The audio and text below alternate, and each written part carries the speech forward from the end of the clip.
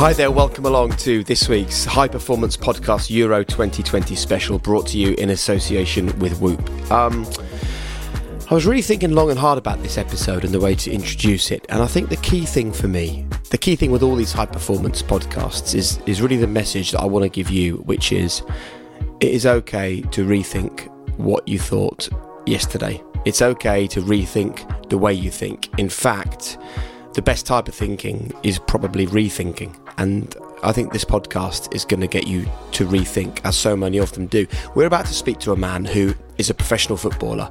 He was so close to making the Wales squad for this year's Euros. He scored probably the most famous goal in their history.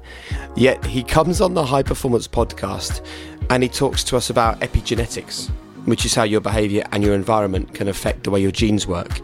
We get into a deep conversation about psycho-cybernetics, which is the art of steering your mind towards productivity and positivity.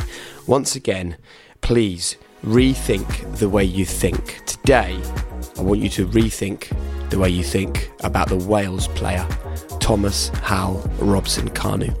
Here's what's coming up. So those feelings aren't nerves. It's actually excitement, but it's only how I perceive those feelings.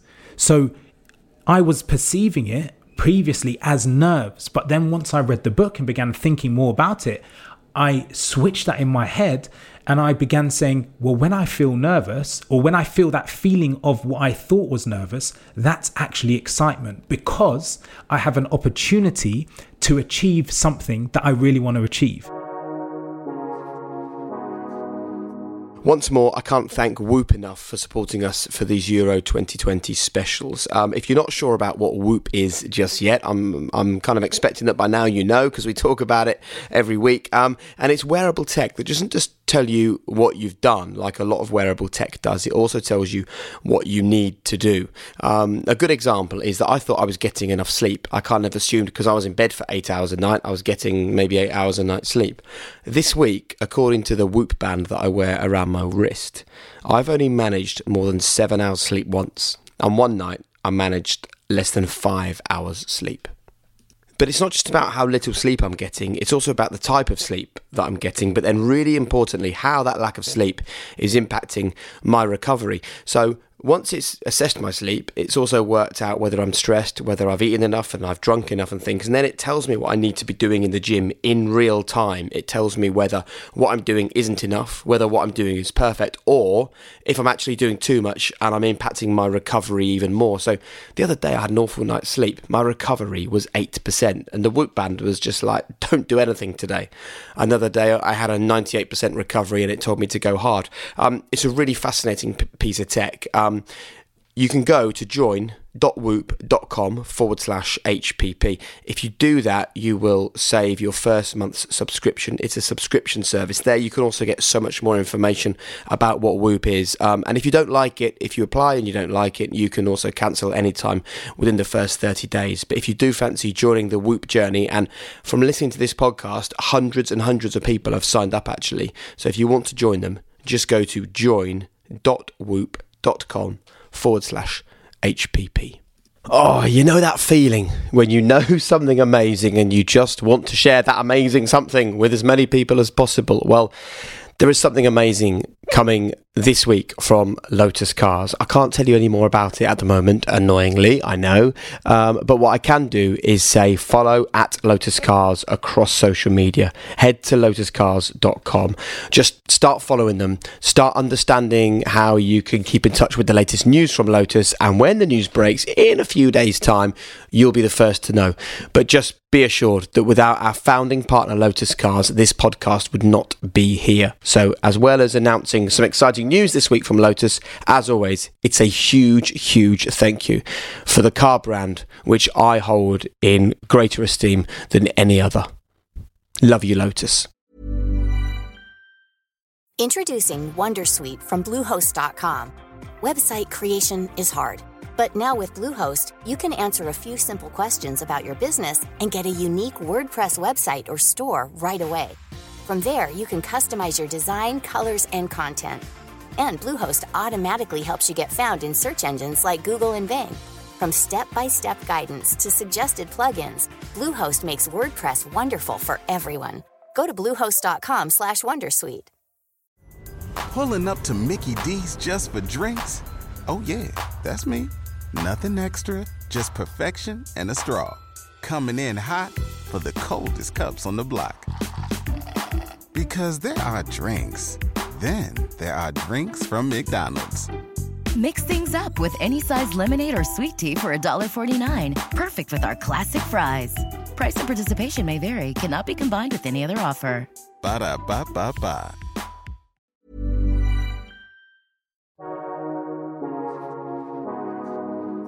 Today we welcome a man to the High Performance Podcast who know how it feels not just to score a goal for his country, but you could argue the goal that he scored back in 2016 is the most famous goal in the history of football in Wales. Yet here we are just 5 years later, and he's not in the squad for Euro 2020. So we're going to have a conversation with today's guest about the highs that football brings, the lows that football can bring. And actually, as someone who came through injury after injury as a young player, he knows all about the lows. Yet what was it that he was told? What tools was he given by the brilliant managers that he worked with over the years that helped him to really get on track and make the very best of his talents?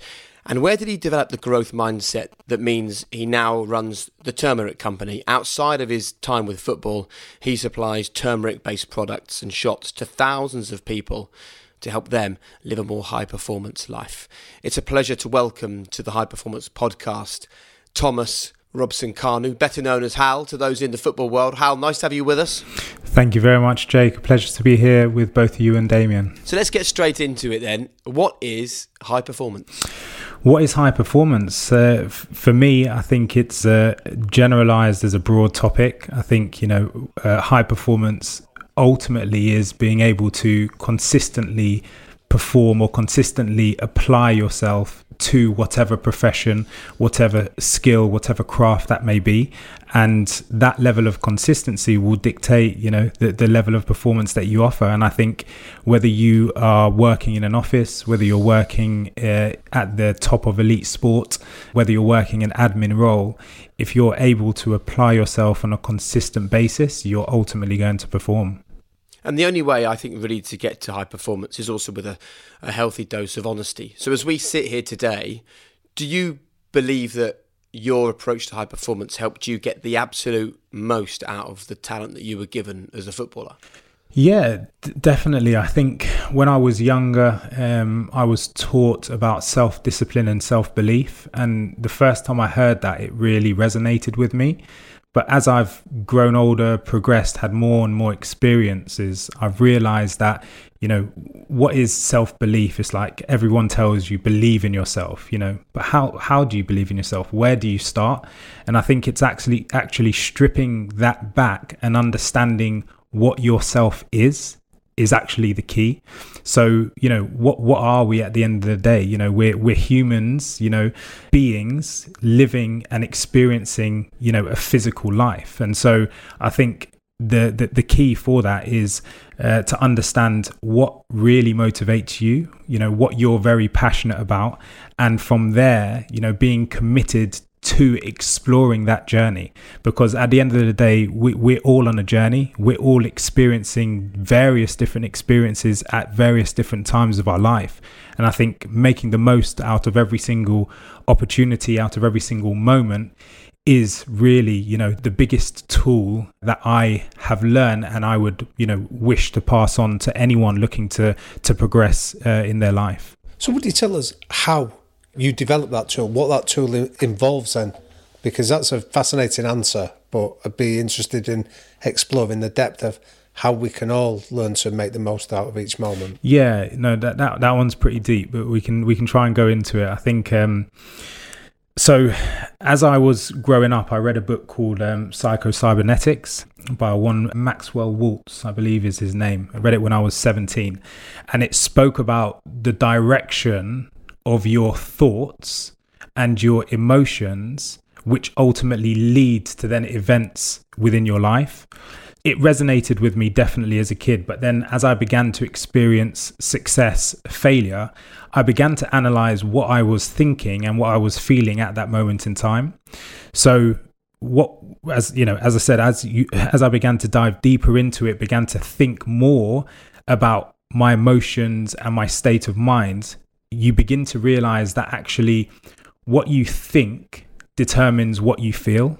So the example is, if you wake up in the morning and you think, oh, I've got to go to work today, already you're experiencing a negative emotion, which then that negative emotion tends to then stimulate another negative thought. So you get locked in this cycle.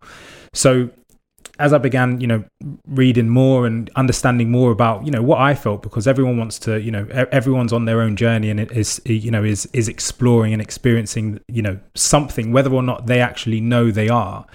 But I began to realize and began to pick up areas and topics of this around the world. And the biggest thing which aligned to this was this concept and this scientific breakthrough called epigenetics. And so I began really going into, epigenetics, and it talks about what you think determines what you feel, and what you feel then determines what you think. And ultimately that then dictates the state of your life. So that's when often, you'll always come across, people who always seem to be lucky, and then you'll always come across people who always seem to be unlucky.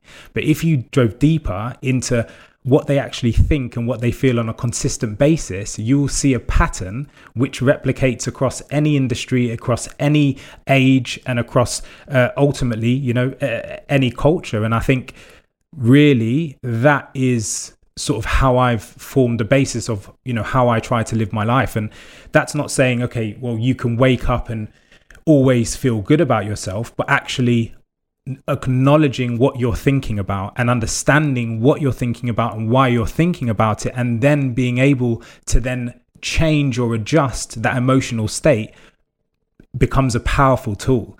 And ultimately, when you have, as I said, if you're driving down the motorway and someone cuts you up, of course you're going to have that moment of reaction and say, what's he doing? But actually, if you can take yourself out of that state, what is called a refractionary period, if you can learn to have a short refractionary period, you then begin to live in a very, very different state, which then allows you to ultimately, apply yourself in all situations as best as possible. So one of our phrases that we frequently use on these series of the podcast, Hal, is success leaves clues.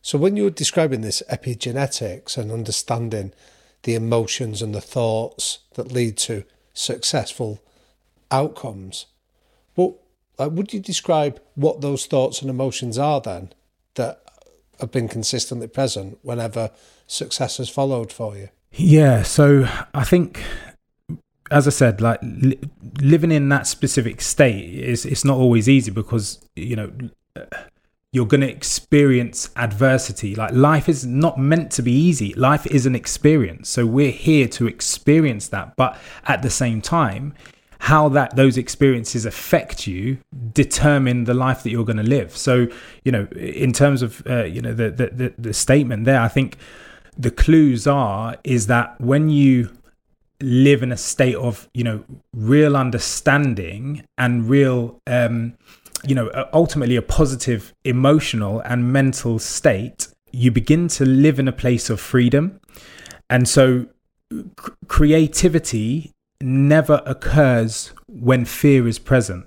So then you could then say that then what state were you in when you had those positive events or experiences in your life? You would say a state of creativity. And then what state were you in when you had those negative experiences and emotions? You would say that you were in a state of fear. So, and this is what, the original, concept and science behind epigenetics is. When you live in that state of creativity, and applying it to football, you play with freedom. you express yourselves. And this is, the top players in the world who, number one, have all of the physical attributes, have all of the technical attributes, and then have the mental capacity. When they walk out onto the pitch, they play in a state of freedom, and they play in a state of creativity. Whereas when if you're going into a game, a great example is playoff final. Look at what's, the playoff final to get to the Premier League. Everything is riding on that. The club is going to get 180 odd million, for winning the game. Players' salaries are going to increase, double and triple.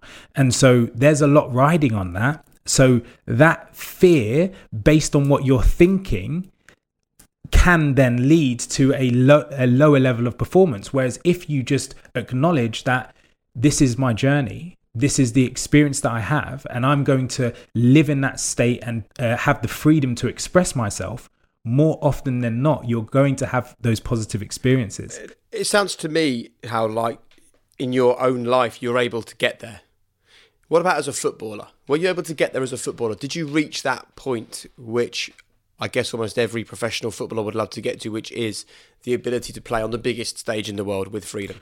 100%. And I think, looking back to 2016, what we did with Wales and getting to the semi-finals of the, European Championships, only to be knocked out by Cristiano Ronaldo, towering header at the back post, full of physical attributes, 20 years of discipline and plenty of freedom, probably. And plenty of freedom, because he doesn't care, he's going there, this is me, I'm gonna step into it, I'm gonna do what I do best. And I think that for myself was 100%, a massive pinnacle, not only in my career but in my life, because no one will know the setbacks that I went through, and we can touch on them today. But I was written off as a footballer. I was written off as a footballer at 14 and 15 because I was too small, and physically I wasn't going to be equipped to play at the professional level. I was then written off at 17, 18 after 2 cruciate knee ligament injuries, where the surgeon told my father that I would never play at the level that I thought I would because of the physical debilitation that the injuries gave me. And so being able to come through that and still play at the very top of the game in the top leagues, in the top competitions in the world, for me was a massive success and something which I'm immensely proud of. And I think, as I said, I was very aware very early on that this was my journey, and I was experiencing it, and I was open to continuing the journey. So I want to go back and explore that journey that you've been on, but I can't leave that reference that you made to Wales just unasked, Hal, because one of our areas of real interest on this podcast is around culture, and you're describing a culture there of freedom where people felt liberated to be able to play without fear. I'm intrigued as to what were the ingredients that went into creating that culture of overperformance in many ways from that Wales 2016 team? Yeah, I think looking back on that, it was a journey which ultimately stemmed for over a decade, because all of the squad which was there within the Wales team at Euro 2016, we'd played with or against each other for nearly 10 years, whether it was youth, academy, reserve, first team football, Premier League football. And so we came together as a group, and I think the biggest moment was when Gary Speed took charge of the national team, and he came in and he instilled a culture of high performance. He began looking at the finer details. What were we eating? How were we preparing? What was our travel like? What was our analysis like of the opposition? How did we tactically set up? How could we affect the opposition at international level? And all of these individual elements, he brought that culture into the group and into the squad. At that moment in time, we had come off the back of a culture which was, we accept to lose. We're a small nation. We haven't got the best players in the world. And did you feel that in the squad at that time? The shift? No. Did you feel the acceptance of losing in that squad before Gary Speed arrived. 100%. You know, going away to Azerbaijan and losing, 2-0 and being like, okay, well, this is international football. This must be the level that it is.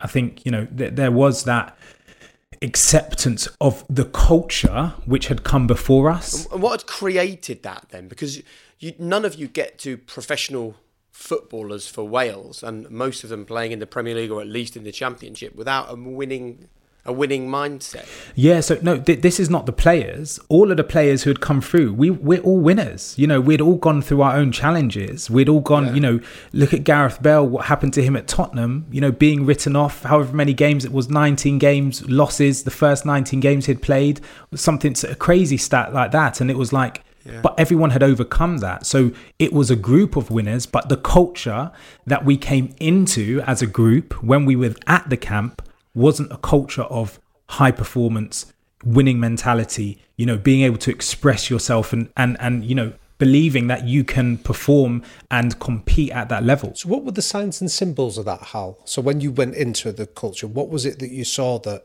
smacked of mediocrity or just that acceptance of the level you were at? Yeah, I think it was just, you could say, an example, the cones, the setup of the cones, or the condition of the cones being put down, like the small details, the balls being prepared correctly, the training kit, did we have the right sizes, things like that. And this is not me saying, okay, the kit staff weren't good, the coaches weren't good. No, it was just that those standards were just historically in place where it wasn't seen that we're coming away to Wales to compete, to win, to perform. And so, as I said, Gary Speed coming in, he touched on every single aspect of the group. And ultimately that had a massive impact because we were all winners as individuals. So that pivotal, that influence, that leader, he was able to harness that within all of the players within the group, and ultimately that brought us together. And we went on a phenomenal run under Gary Speed, and God rest his soul, obviously he passed, and that again was a very, very difficult time. And that was the first time again for as a group, you said around that togetherness that we had in 2016, that stems all the way back from those moments, because we all experienced that together, and that ultimately brought us close together, because it made us realize at a footballing level, at an international level, that it's real, that life and death, it's obviously extremely tragic. And when you experience that, it brings you together in a really, strange way. But the reason it brings you together is because it heightens the sense of morality.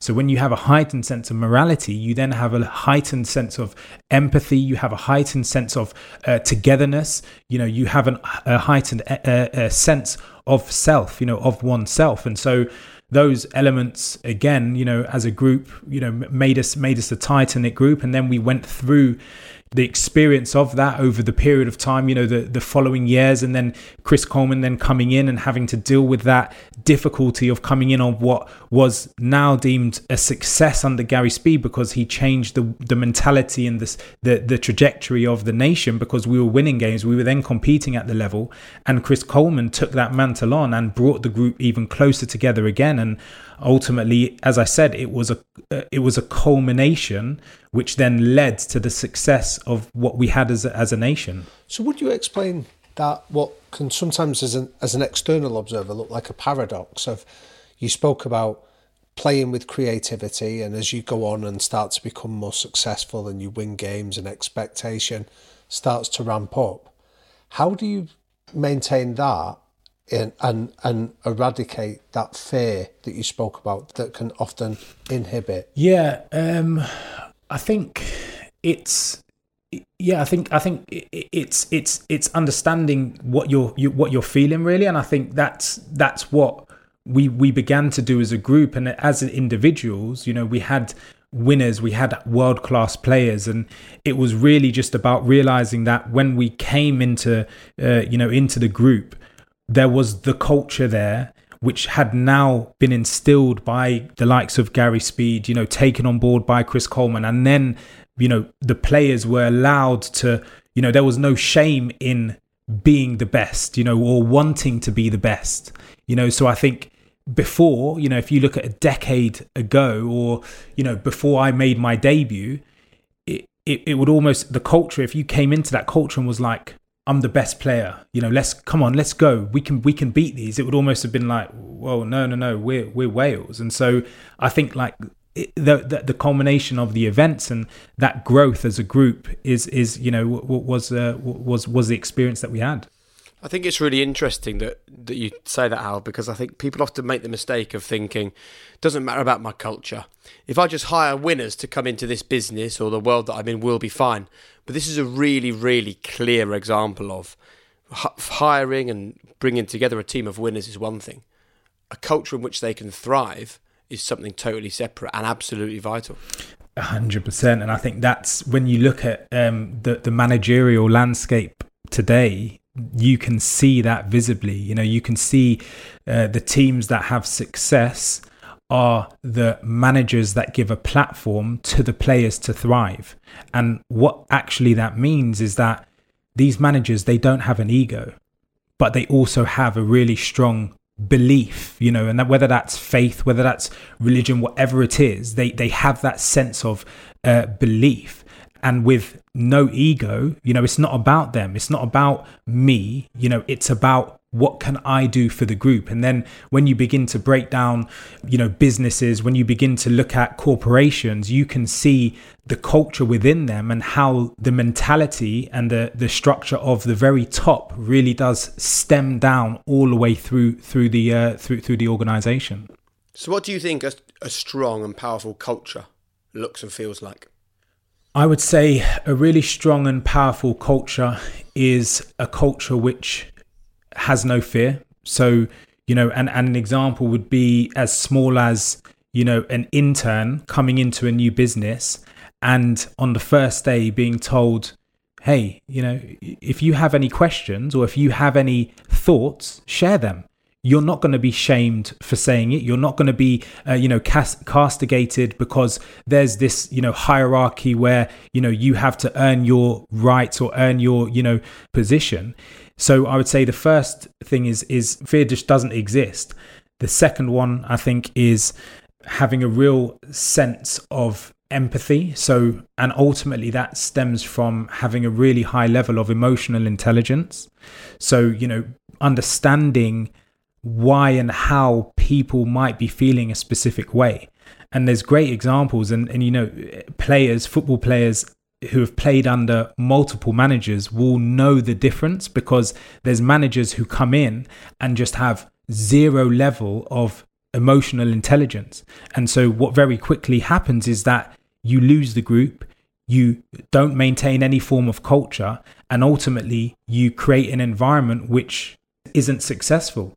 Whereas when you have those managers who come in and create have that level of emotional intelligence and understanding around the players, and that's the thing, like, from the outset, it's like, it's almost seen as FIFA, that these people aren't real, but players are human beings, employees are human beings, and everyone has thoughts and everyone has feelings, and understanding that and allowing individuals to express themselves is what over time delivers results. And I think that's the that's the biggest thing in any environment and culture. So in a culture then where you don't have a leader that has that empathy or that emotional intelligence and the understanding of having to eradicate fear, when you found yourself in dressing rooms like that, Hal, how do you protect yourself so that you can still perform at your best even within what sounds like a toxic environment?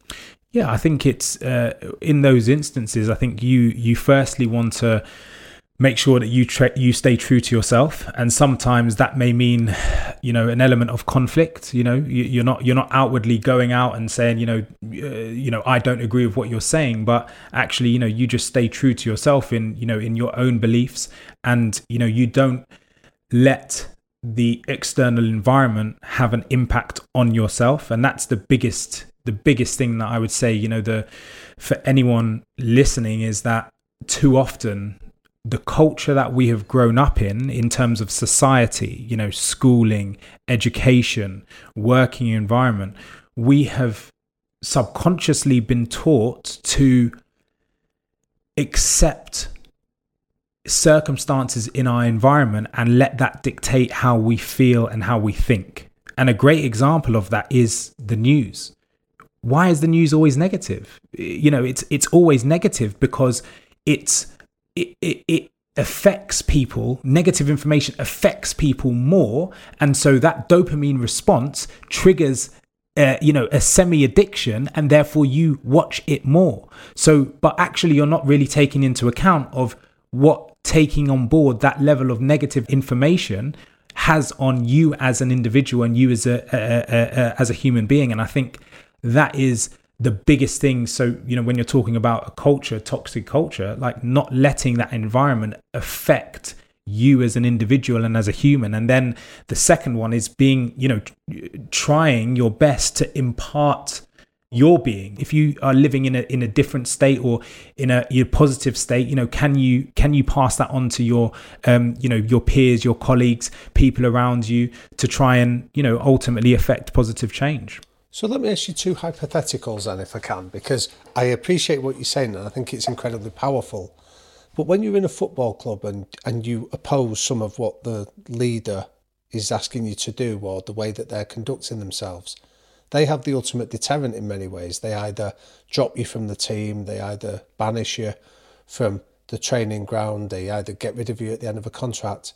So there are some very tangible punishments for daring to speak out or stand against it and be authentic to yourself. First of all, how do you cope with that then? And what advice would you give anyone? Yeah, so the first thing that I would say is that nothing is ever final. So success is never final and failure is never final. So if you're banished or you want to stay somewhere or you want to be involved or you want to play and you don't play, that's just part of the journey. So the quicker you understand that and learn that and actually acknowledge that and live within that space, the more freedom and the higher level of living in terms of mental state you're going to be in, because actually, you end up saying, well, no, look, I understand I'm on my own journey and I'm going to live and experience as much of it as possible. And and ultimately take each moment and each event, in your stride. And the second hypothetical then is that there's that horrible term that we often hear in football where somebody that dares to defy convention and do something different is often regarded as busy. How do you sort of stand and sort of try and influence positively and protect yourself against those critics that want you just to stay in your box and to be the conventional footballer they expect you to be? Yeah. I think that's an old model of understanding, to be honest, and I think that whole busy shout was a really big one when I was coming through as an academy player. But I think it's still there, definitely. But I think actually you realise that being busy is actually doing the right thing or doing what's right for yourself. And when you're doing that, you're doing what's best for you. So in the long run, no one can tell you differently, because we've all had, I think any professional player will have played with hundreds of kids who wanted to have the dream and become a footballer, but those kids most likely didn't apply the level of discipline or the level of commitment that you had to in order to get there. And the example is, when you leave school at 16, you go straight into a full-time working environment of training 6-7 days a week, while your friends who you would have grown up at school are off to uni, off experiencing college, living that life. And so it's easy to get sucked into that and actually be, feel like you're missing out, FOMO, I'm missing out on that experience. Well, but actually, if you're true to your own desires and your own passion, then you don't waver. You have a laser focus, and sometimes you may not realize that at the time, and you may want to do it, but you choose not to. But in the long run, when you look back, you're like, wow, yeah, that was one of the reasons why I was able to achieve what I achieved. And have you noticed a change in football, Hal? Because when we talk about you and your experience in cultures where there are not emotionally intelligent leaders, and then when I now look at leaders in the Premier League, recently Carlo Ancelotti was there. You speak to any player that played under him and they just say, oh, he just understood me. Pep Guardiola, we had Mauricio Pochettino on the podcast talking about universal energy. Jurgen Klopp, these managers, Thomas Tuchel, who look like the first thing they do is bring the group on the journey with them. I'm just really interested to hear from you how the culture of football as a whole has changed in the time in which you've been a professional. That's what it is. It's that, firstly, as I said, it's that level of emotional and social intelligence. So, as I said, like, the players are human beings. You can go into, as a manager, you can go into a club and you can say the perception of what a player is, right? So a high profile player on a massive salary, the perception of him in the media might be X. Previous, comments or experiences with him, the opinions of that player, may not be positive. But when you go into that club, if you understand that they are a human being and they're like that for a reason, they've had their own journey, they've gone on their own experiences. So my job as a manager is to harness and tap into that player and understand that player, which will ultimately allow me as a manager to get the best out of that player. But in order to do that, you have to, it's called the death of the ego, and I think that's something which, you talk about the likes of, Klopp, Pochettino, Ancelotti, like they've gone through these experiences where they understand themselves and then understand that, it's not about them. Like, who am I? I'm just a being. I'm a universal being living in this experiential life. So my name is not who I am, so I'm not Thomas Hal Robson-Kanu.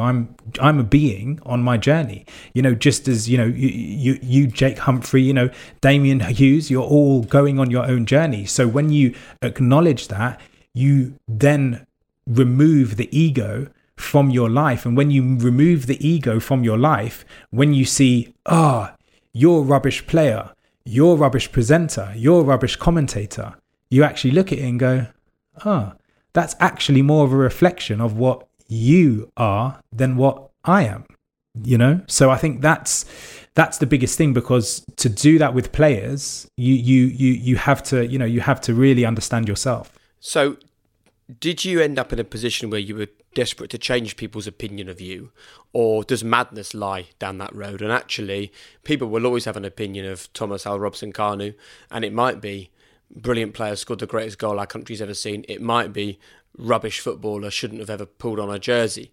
But you can't control that. So how did you square that away on your own head? Did it just hold no credence for you? Yeah, so it falls back into what I originally discussed, and that's not allowing your environment to affect how you think and how you feel.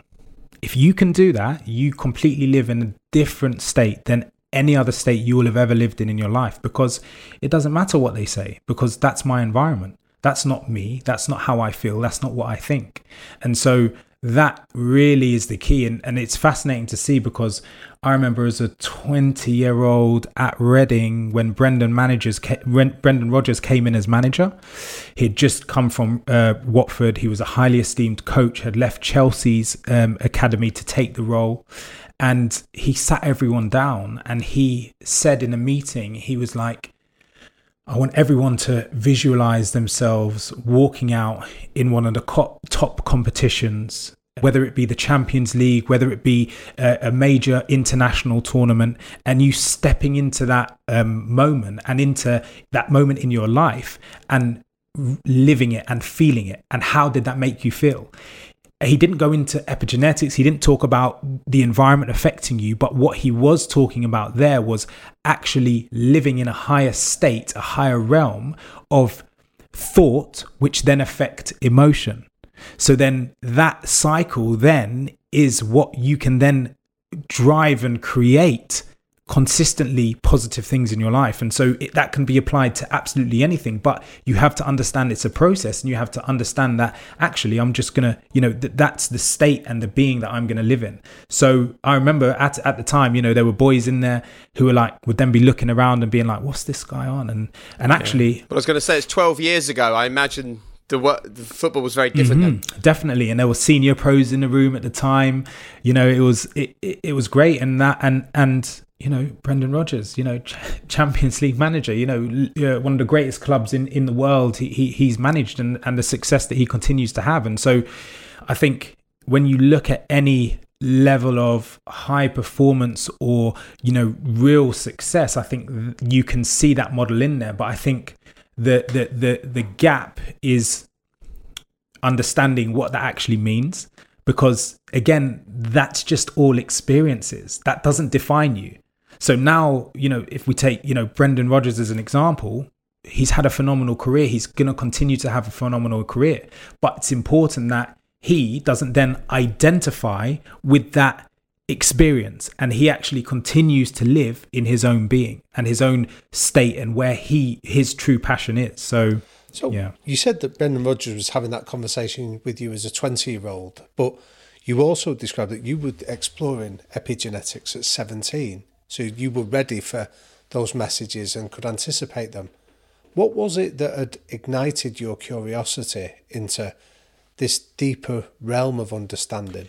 Yeah, I've always had an active mind, and I think at school I found school like really, really easy. Like I just did, I was, I would say, I was a cheeky child. I would always get, top grades in my school, but then I didn't really have to work too hard at it.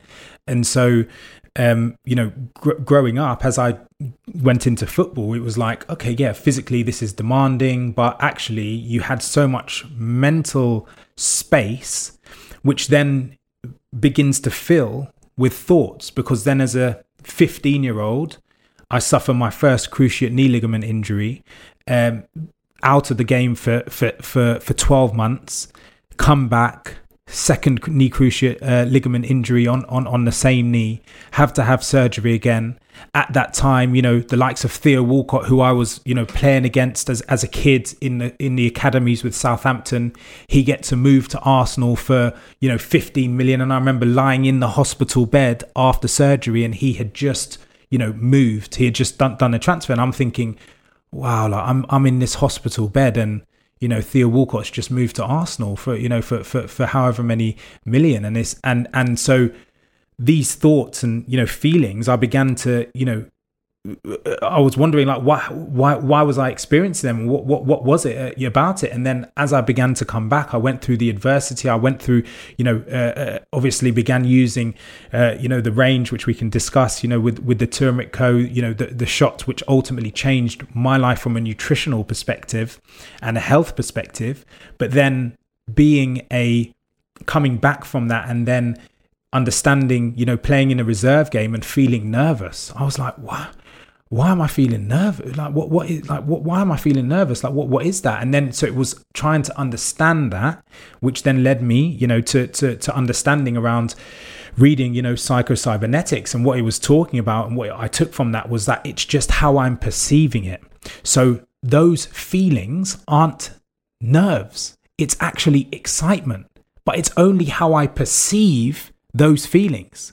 So I was perceiving it previously as nerves, but then once I read the book and began thinking more about it, I switched that in my head, and I began saying, well, when I feel nervous, or when I feel that feeling of what I thought was nervous, that's actually excitement, because I have an opportunity to achieve something that I really want to achieve, i.e. scoring goals, playing really well in the game, being the best player, or, achieving my dream of becoming a professional footballer. And so I applied that model, and ultimately, I began to see patterns, and that's not me saying, like, I've gone on my own journey. Like, it's not always smooth sailing. You go through the roughs and you go through the ups and downs, and coming back as then a 20-year-old, I had, multiple hamstring injuries because, physically I'd lost 2.5 years of development because of my, the surgeries that I had. But I would always recover really quickly from them because, of my nutrition. I was taking, anti-inflammatory, natural products, which ultimately allowed me to get back onto the pitch as quickly as possible and allowed me to then condition myself to ultimately have a career in football. I love that thought process of the fact that nerves and excitement are basically the same thing, but we just choose. If you actually think about what the feeling is like, the feeling is the same, isn't it? Like you're about to go on a plane on holiday, you feel a bit funny, but you decide it's excitement. You're about to go onto a football pitch or onto a TV show, you feel exactly the same, but you decide it's nerves and it impacts your performance. Before we talk about the nutrition, and I do want to get into that, just a few sort of key things from me when it comes to epigenetics. How do you begin the journey? Because there will be people listening to this who feel that a change is needed, and this could be the change that makes the difference for them. How do you begin to alter the way your thought processes work? Because we get a lot of messages from a lot of people telling us that the way their brain works has been hardwired by their parents as young children. This is not an easy thing to unpick. That's interesting that you say that, because we're all a product of our environment at the end of the day. So we come through that, but that does not then define your future. So I think acknowledging that as the first instance is key. The second one is we live in the information age.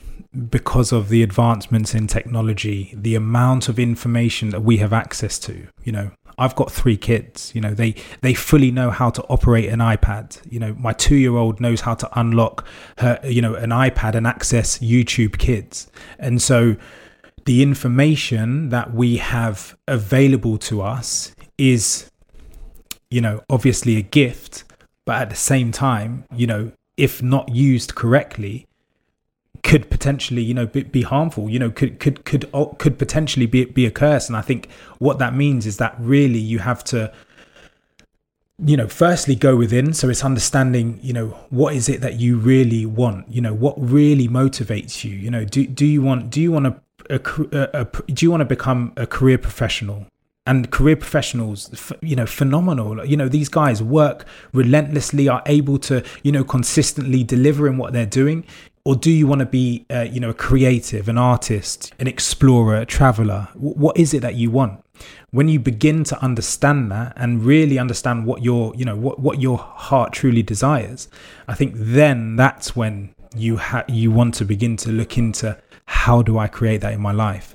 And I think from my perspective, I've been fortunate enough to have accessed some really phenomenal information in the form of whether it's lecturers, whether it's thought leaders. But in terms of epigenetics, I would say there's no one better in this space than Joe Dispenza, and I would very much encourage, and he's got several books, and if you're not a reader, then you can watch YouTube videos, but really diving into epigenetics as a philosophy and how you can apply that to your life in the smallest of ways. And it's like, when on the outset, it's like, okay, the test is, I want you to feel positive from when you wake up in the morning to when you go to sleep at night. So when you step out of that door first thing in the morning on the way to whatever it is, work, college, uni, training, whatever it is, be thinking and feeling a positive emotion, right? And a positive thought. And that positive thought could be as simple as, I'm going to have a great day today. I'm having a great day today.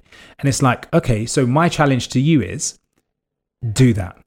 And I want you to think and really feel and acknowledge when you step outside of that, because I can guarantee for most people that will be gone within 5 minutes, because they'll remember a bill to pay. They'll remember the weather isn't so great. It's raining in London today. It's the middle of summer. Oh, what a rubbish time. That's negative. Like, how can you really be in that positive emotional state? And I think, yeah. So back to your question, I think that's it. It's really understanding first what you truly want, what truly motivates you, and what you truly care about, and then understanding that the emotional state and the thoughts that you think, and not allowing your environment to impact that, will dictate how quickly and how, successfully you achieve it.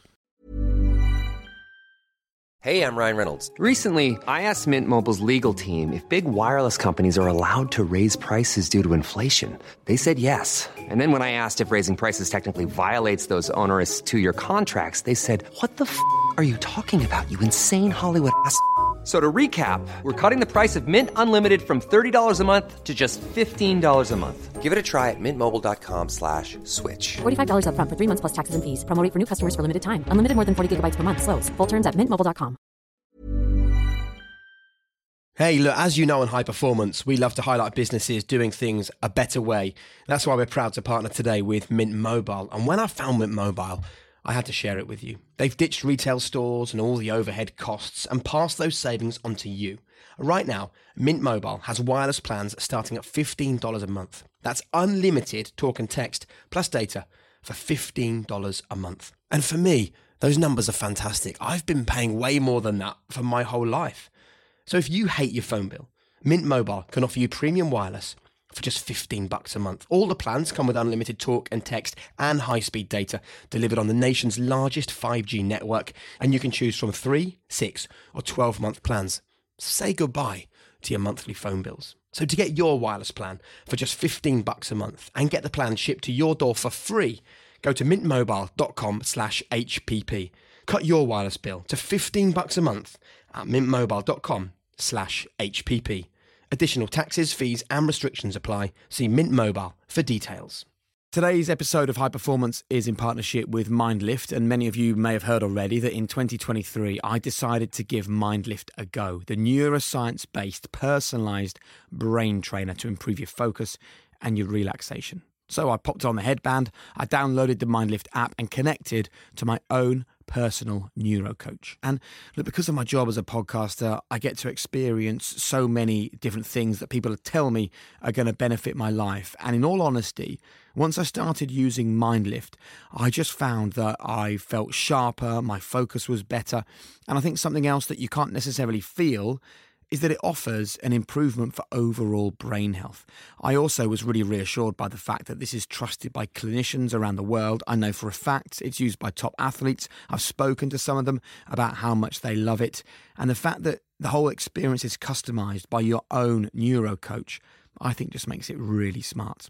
So if you want to get involved and you're interested, now is the time with a $40 discount exclusively for you. And if you want to get $40 off your first subscription, just go to mindlift.com/highperformance. That's MYNDLIFT.com/highperformance. So Robert Page either calls you or texts you or speaks to you in person, I don't know how it happened, and says, "Listen, Hal, a few goals at the end of the Premier League season, wonderful, you're not going to play for Wales at the Euros."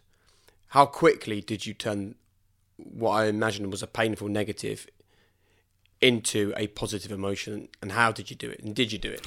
100%. I think Robert Page, he, when you break it down, he had the success of the group already. So I wasn't involved in that group that got them into the Euros. Obviously I'd had a phenomenal career, particularly at international level, playing in the Premier League, of course, I believe in myself that I'm a top player. I've played at the top level. It's not easy to do that day in, day out, week in, week out, year in, year out. So, and of course I would have loved to have been there, but actually, when you break it down, he was, his backroom staff, I think the emphasis is on the group. And I think ultimately the decision was made, long before, the announcement was actually, released. And for me, it was like, yeah, cool, let's go do it again. That's my thought. And now from my perspective, it was being able to firstly experience a Euros from the outset, because we hadn't experienced one beforehand as a nation. So now actually being able to support the team and actually enjoy and live it as a fan and as a supporter was something which I was, extremely looking forward to.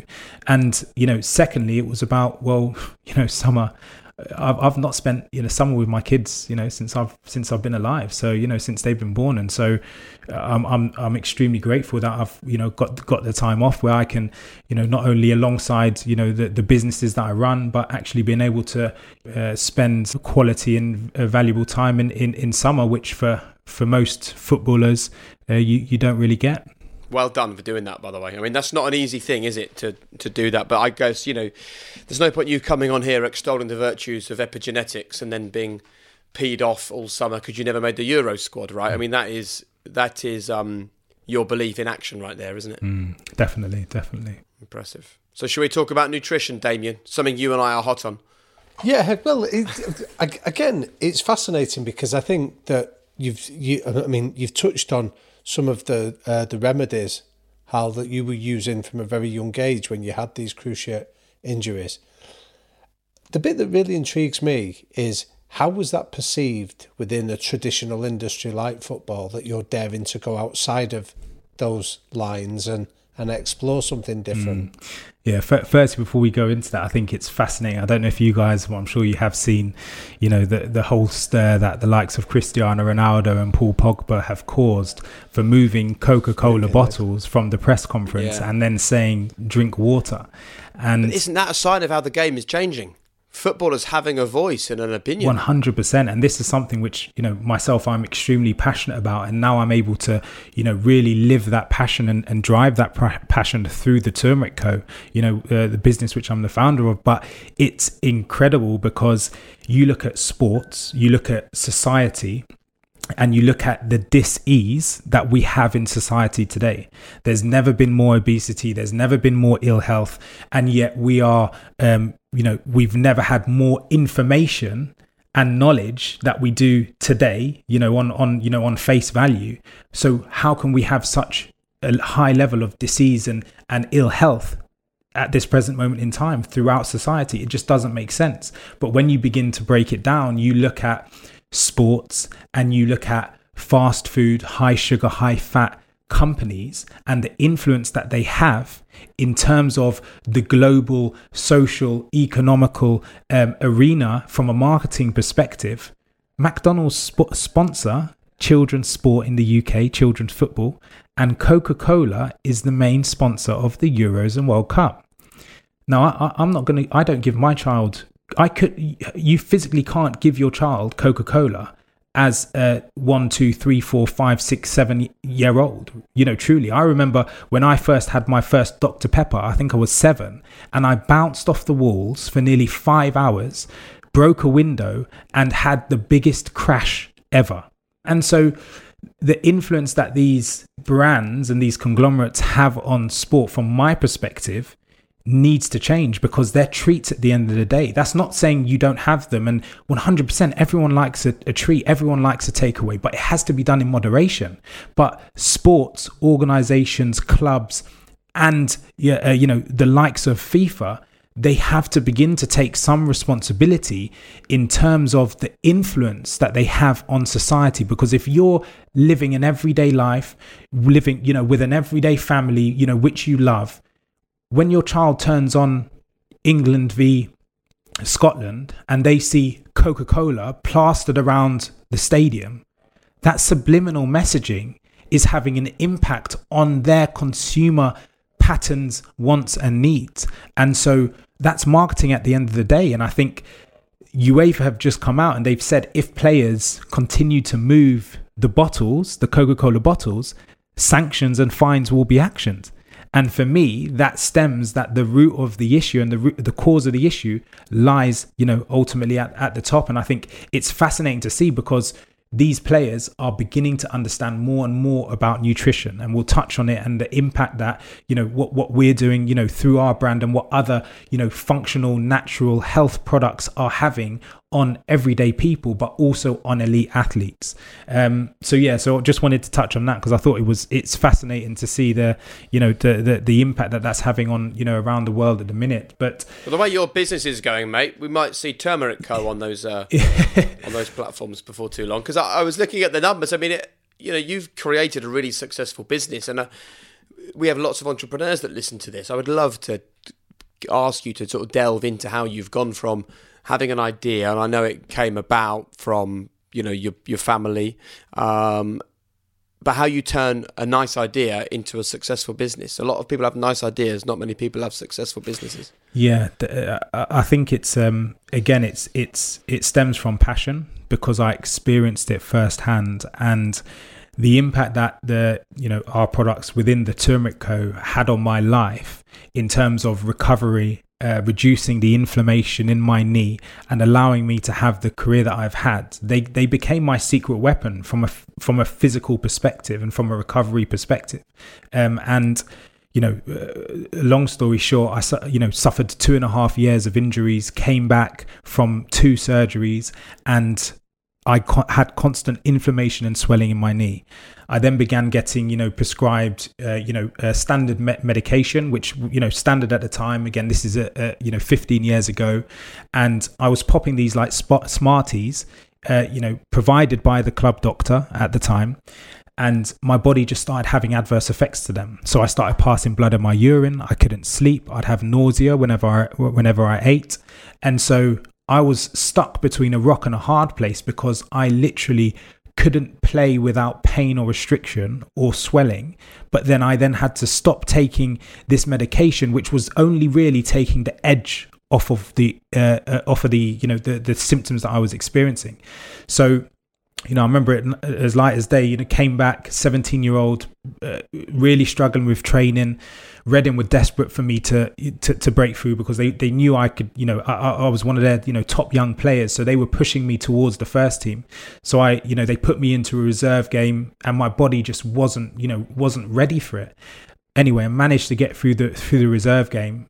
Got home, and I remember my dad, used to drive me everywhere, so he'd drop me off, and he came in, and I went to walk up the stairs, and I literally couldn't, because of the pain in my knee, and I stopped, crouched over on the stair and just began crying, broke down completely. And I was like to my dad, there must be a way that I can, recover from this. There must be a natural way, a solution to it. And so at that moment in time, we just basically, made a pact. It was like, there must be something out there. So we just went on a research binge, began looking, went to the library, began looking at natural medication, natural recovery, natural ingredients that would treat pain, inflammation, and began coming across all of these ingredients. So the likes of pomegranate, watermelon, pineapple, ginger, and then subsequently turmeric. And so all of the information that we were looking at, there was, a herb and spices, Chinese, Eastern medicine book, and it, listed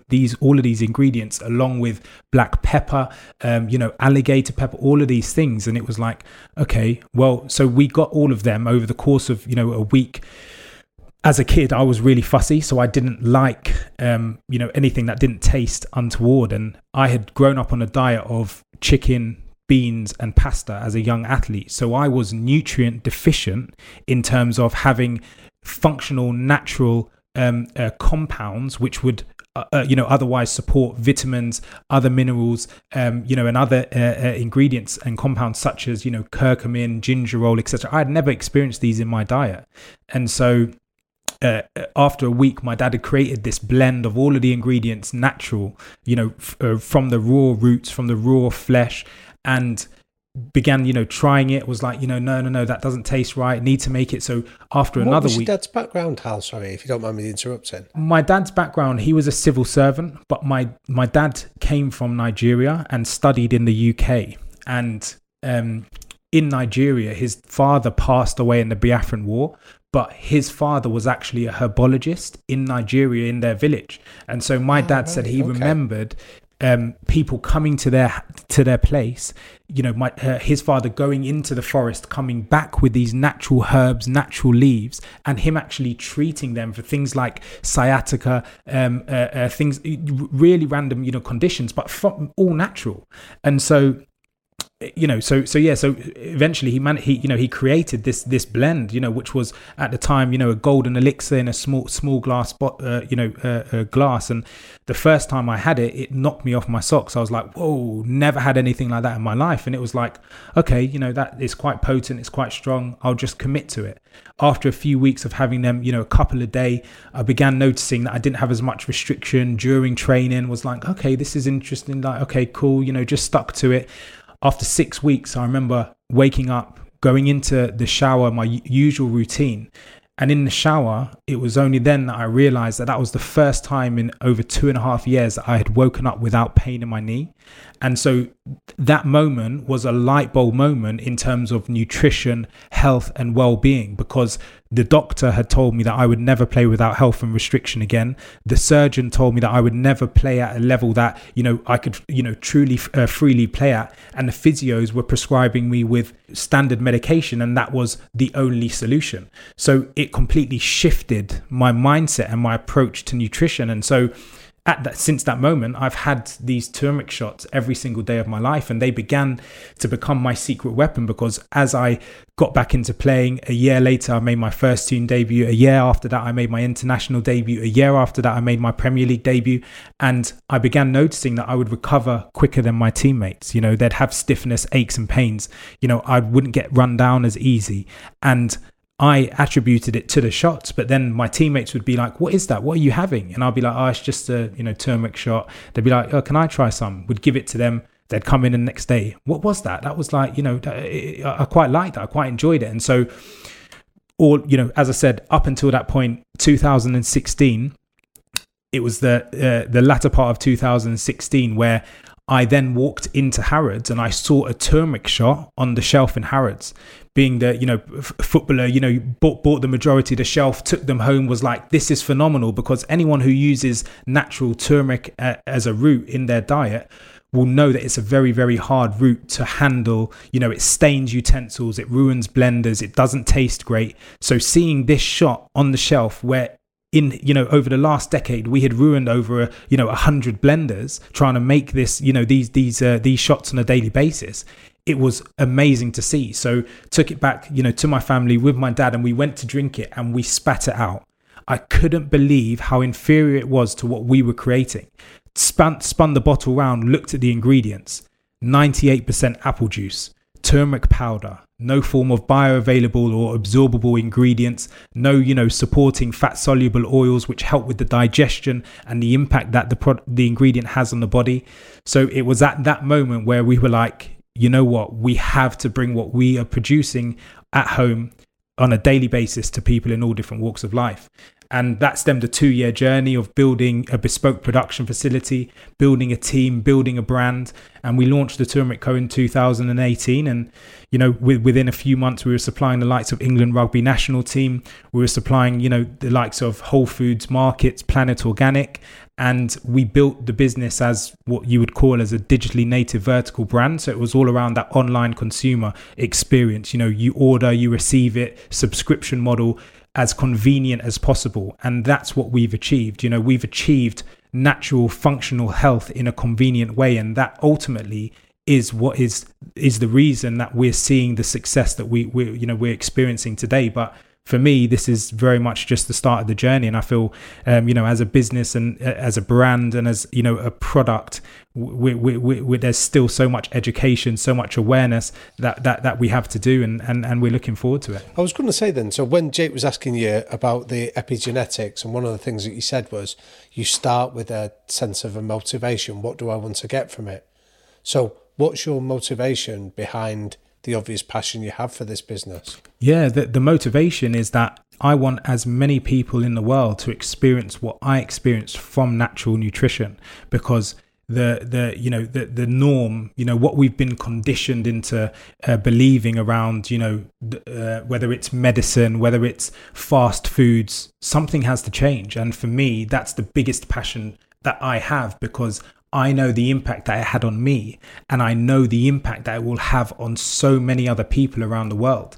And today, you know, we've got tens of thousands of positive customer reviews who have used the product on a daily basis over a period of time, and that product has changed their life. You know, I'm linked into all of the comms. You know, I'm CEO of the business. You know, we've got a team of 30, you know, stemming from production through to brand, through to sales, through to marketing and digital. And so it's a passion of mine because I see on a daily basis, firstly, the effort that we put in terms of delivering the highest quality product on the market. And bearing in mind, there are products in Waitrose, Sainsbury's, Costa Coffee, Pret. They've all got these shots. They're 99% apple juice. That's not a turmeric shot. That's an apple juice shot. You know, so you're not getting the function and the actual value that you would be looking for if you were going to consume this. So we're just obviously so passionate about bringing what we know to be, you know, the best shot in the world, the best, you know, natural functional turmeric shot to people in all different walks of life. And so, as I said, you know, I'm linked into all comms. I see every single review. I see every single bit of feedback, and that really motivates me and motivates the team because we know we're ultimately making a difference. It's great, man. Do you believe in manifestations? I imagine you probably do. Yeah, I think it's a difficult one with manifestations because it's like, you know, it's like saying, I want to be happy, I want to be happy, I want to be happy, I want to be happy. So it's like, okay, you want to be happy, but actually, how do you become happy? You know, you can want something so much, but you have to really feel it and experience it within your, you know, within your mind, within your psyche, and for it to become part of your being before it actually becomes. So for us now, you know, it's very much the start of the journey, but I'm visualizing and experiencing, you know, what we're doing can have an impact on hundreds of millions of people. And so that's the state that you live in. And that's where ultimately, you know, I think that's what manifestation is, as opposed to just saying, you know, I want a gold Lamborghini. I want a gold Lamborghini. Well, what's the gold? You know, what's the, you know, no, you don't need that. You know, just, you know. And the reason I ask is because I do believe in it, and I've seen incidences in my own life where I've wanted a certain thing to be achieved so badly. I think it's happened. I believe this podcast came about because of manifestation, but I wondered if you were to what you would love to achieve with the Turmeric Co. Where is the end goal? Maybe there isn't one. We talk on this podcast about infinite purpose. Maybe the purpose is infinite for this. Yeah, I think goals are really interesting because, and particularly, you know, going through the challenges and the adversity that I've had. You know, I was growing up a goal setter, but then it was like, what happens when you reach that goal? I'll get a new one. Okay. What happens when you reach that goal? I'll get a new one. And so really it's like actually acknowledging that it's not a destination, it's a journey. And so it's like, yeah, I think that's the biggest thing that I can say to anyone. So for me, like I know the impact that what we're doing, you know, not only now in, you know, the Turmeric Co shots and the impact that it's going to have, but as we begin to expand the range, as we begin to, you know, have this core of natural nutrition through everything that we do, and we educate people and individuals and families about the impact that having a nutritious lifestyle and a nutritious diet can have on your health and well-being, not only your physical but mental state. I think that knowing that and understanding that and living that is ultimately that's the goal. So it's like, where does that take us? Well, that takes us on a journey. Very interesting. It's been a great conversation, Hal, and I think it's gone places that I don't think Damien and I were expecting, and I certainly think that people listening to this podcast won't be expecting the conversation to be like this. And that's what, in some ways, like, it's great that we surprise people by talking like this. But there's also an element of me that feels it's a shame that you spend an entire career as a footballer only seen through the lenses of a footballer by 99% of people alone. They make their minds up and they judge you as a person entirely on the performances you give on the football field. And that might be 60 seconds at the end of a game coming on as a substitute. And that, I don't know whether that frustrates you or not, but I do think it's a shame because I think, you know, you clearly have so much to share, so much to give. Yeah, I think it's just, it is what it is. I think, you know, it's of course, I'm fortunate enough, like you said, manifestation, the creation, you lived in a creative state, you trusted in yourself to allow yourself to create a podcast, which has then allowed me the platform to share, a portion of my experience. And so that ultimately is value add. So that's ultimately what we're here to do. We're here to give as much value through our experiences as possible. Brilliant.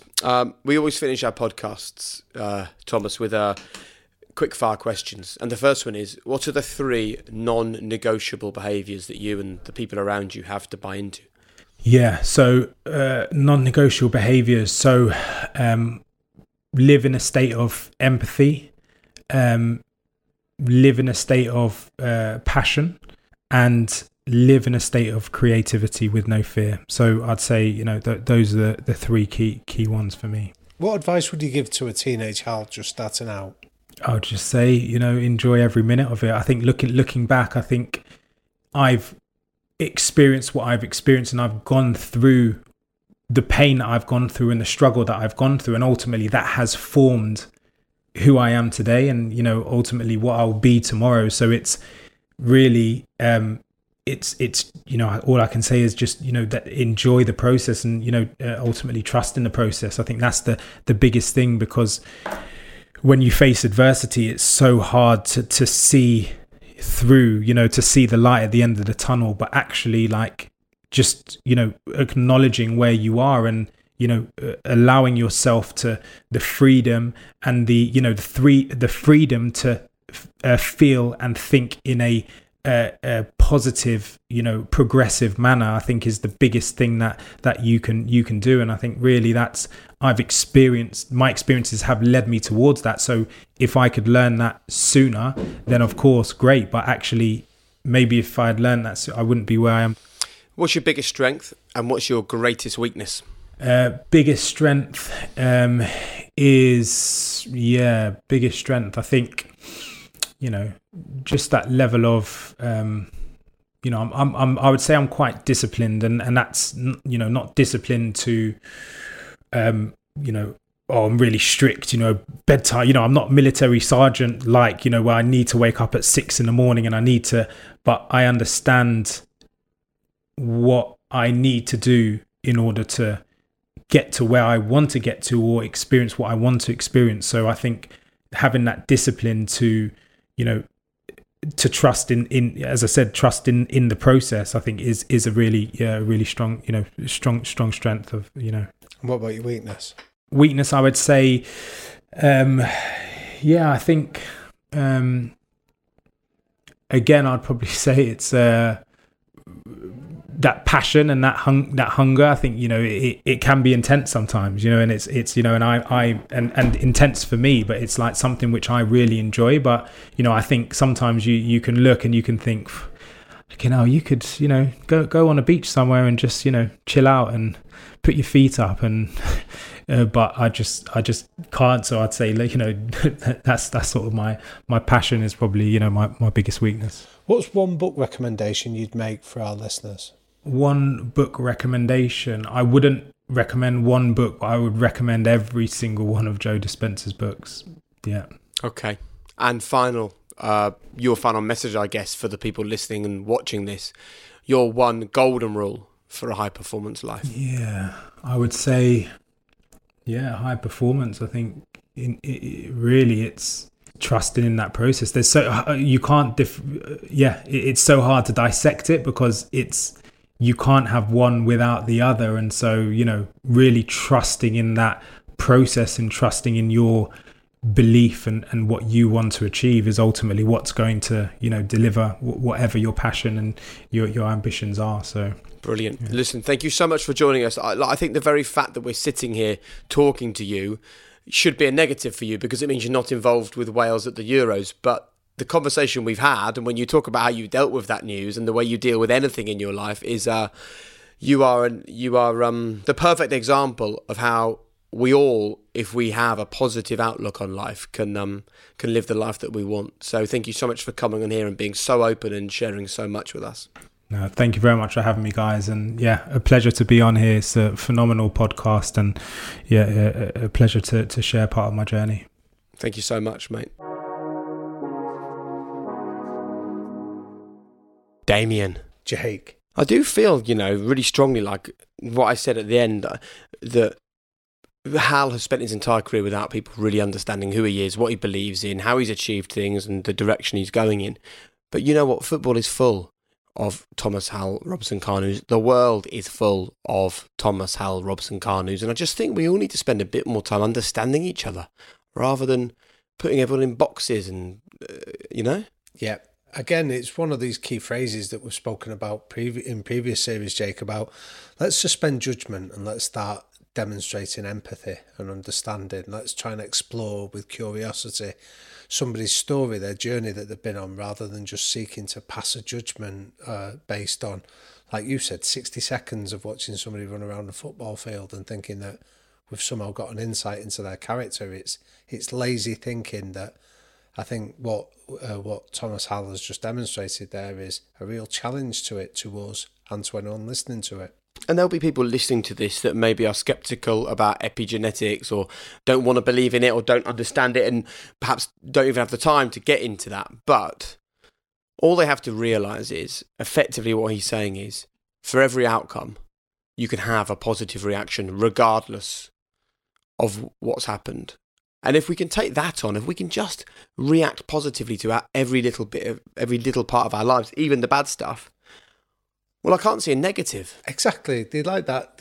I really like it when people like Thomas Hal take something like epigenetics and then explain the practical benefit of it. And that example he used of, set yourself a challenge when you leave the house of a morning that today is going to be a good day, and catch yourself when you step out of that thought and then recognise what's happening and step back into it. There literally cannot be a negative consequence to going into a day hoping for the best and having a mindset of making the best of whatever gets thrown at us. I really enjoyed it, and I think he enjoyed having the opportunity as well, don't you, to speak in that way? Yeah, and again, I think he used that phrase that creativity can't flourish where fear exists, and I think if it was a real privilege to be able to sit with him and ask him questions without trying to judge or to knock him down, but to hear how creative he was in explaining some of his thinking that's led to such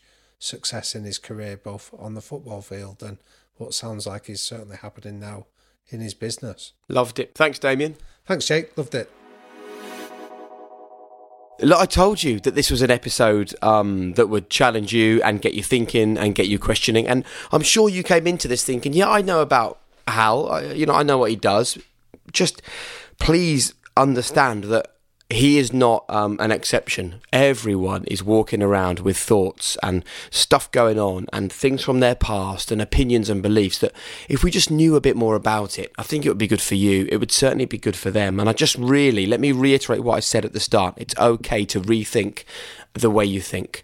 And Damien and I are really keen to help the way you think, because this podcast is all about reaching as many people as possible. And we're going to do that through our first book, the high performance book that comes out at the end of December. Now, I'm not even sure whether this is kind of allowed. I'm probably breaking some unbelievable unwritten author's code or something, but I'm in my office and I'm just going to read a bit that me and Damien have written, just to give you a taster of what you can expect from the book. I want to be really clear, okay? This isn't just a book that you'll read and go, yeah, that was interesting. It's a genuine lesson about how you can live a more high-performance life. It's full of takeaways, it's full of activities, it's full of great quotes, it's full of moving you a bit further forwards. So I'm going to read a bit. I'm just going to go from chapter 1, where we talk about meeting Billy Monger. And this is what we've written about. I'll just read a little bit. Billy's experience offers a masterclass in overcoming adversity. When we go through hell, it's natural to want to apportion blame. But blame is useless. The only thing we can really control is how we respond to a bad situation. To take responsibility for our reaction. Now, this concept is often misunderstood. Responsibility isn't about taking the blame for things that aren't your fault. Nor is it about painting a smile on your face when the entire world is crumbling around you. A person who takes responsibility can still recognise that bad stuff happens. But they also recognise that the one thing we can influence is our response to adversity. The one thing we've learned from our high performance podcast interviews is that the best performers are really good at separating the things that happen to them, many of them beyond their control, from their responsibility to react in the most effective way. Now, we're surrounded by things that we can't influence, but our reaction to them is still our responsibility. Your job, your relationships, your family, illness, recessions, global pandemics. Many are not your doing. But if you want to be a high performer, you must realise that how you come back is in your hands alone. And then we go into something that we're calling a pit stop. And it's a little sort of test. Throughout the book, there's these pit stops where you stop, you take a break, and this one is an attitude test. So it says, before you read further, think about 5 things which can change your attitude and write them down here. Now take a look at the words you've written. How many of those words relate to things that cause you to have a positive attitude? Or do a lot of them have a negative connotation? You see, the reality is there are 2 types of attitude, positive and negative. Now, in our experience, if 3 words are ever likely to produce an instant pessimistic response, it's positive mental attitude. The overuse of this concept has left us all feeling anaesthetised by these words and the associations they have. The concept is often completely misunderstood. So there you go. I don't know. I might get sacked for reading a bit of a book that's not even released yet. Who knows? But hey, it's our book, so I'm sure I can do what I like with it. But it is the first book from the High Performance Podcast. It is going to be released on the 9th of December. It has been written by myself and Damien. It's a real labour of love, and it is full of things to help improve your life. And if you would like to pre-order the book, you can do so right now. In the description for this podcast, you can find a link to pre-order it straight away, or you can head to thehighperformancepodcast.com and you can pre-order the book right there. That's also the place where you can sign up for the High Performance Circle, which is a totally free members club where you will get exclusive episodes. You will also get high performance boosts, which are kind of like short little uplifting 15-minute talks. We've also got keynote speeches on there. You'll get a monthly newsletter. There's loads of other stuff on its way as well for the High Performance Podcast. So that's thehighperformancepodcast.com. But I really hope that you enjoyed this conversation with Thomas Hal Robson-Kanu. I hope it opened your mind. I hope it made you rethink, not just him as a person, but the fact that we particularly love to put people in boxes, and people will all have an opinion of him as a footballer. But actually, you have that conversation with him for an hour and you realise that your opinion of him as a footballer, he carries no value for that.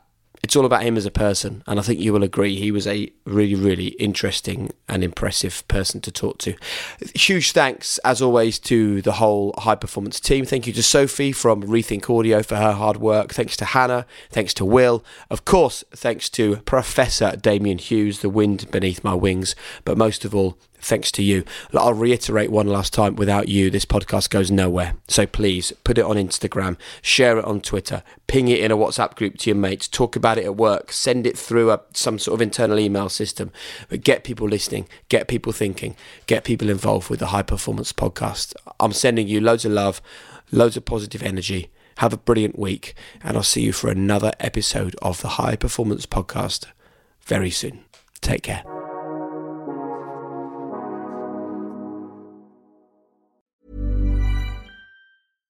Every fan knows the right player in the right position can be a game changer. Put LifeLock between your identity and identity thieves to monitor and alert you to threats you could miss. Plus, with a U.S.-based restoration specialist on your team, you won't have to face drained accounts, fraudulent loans, or other losses from identity theft alone.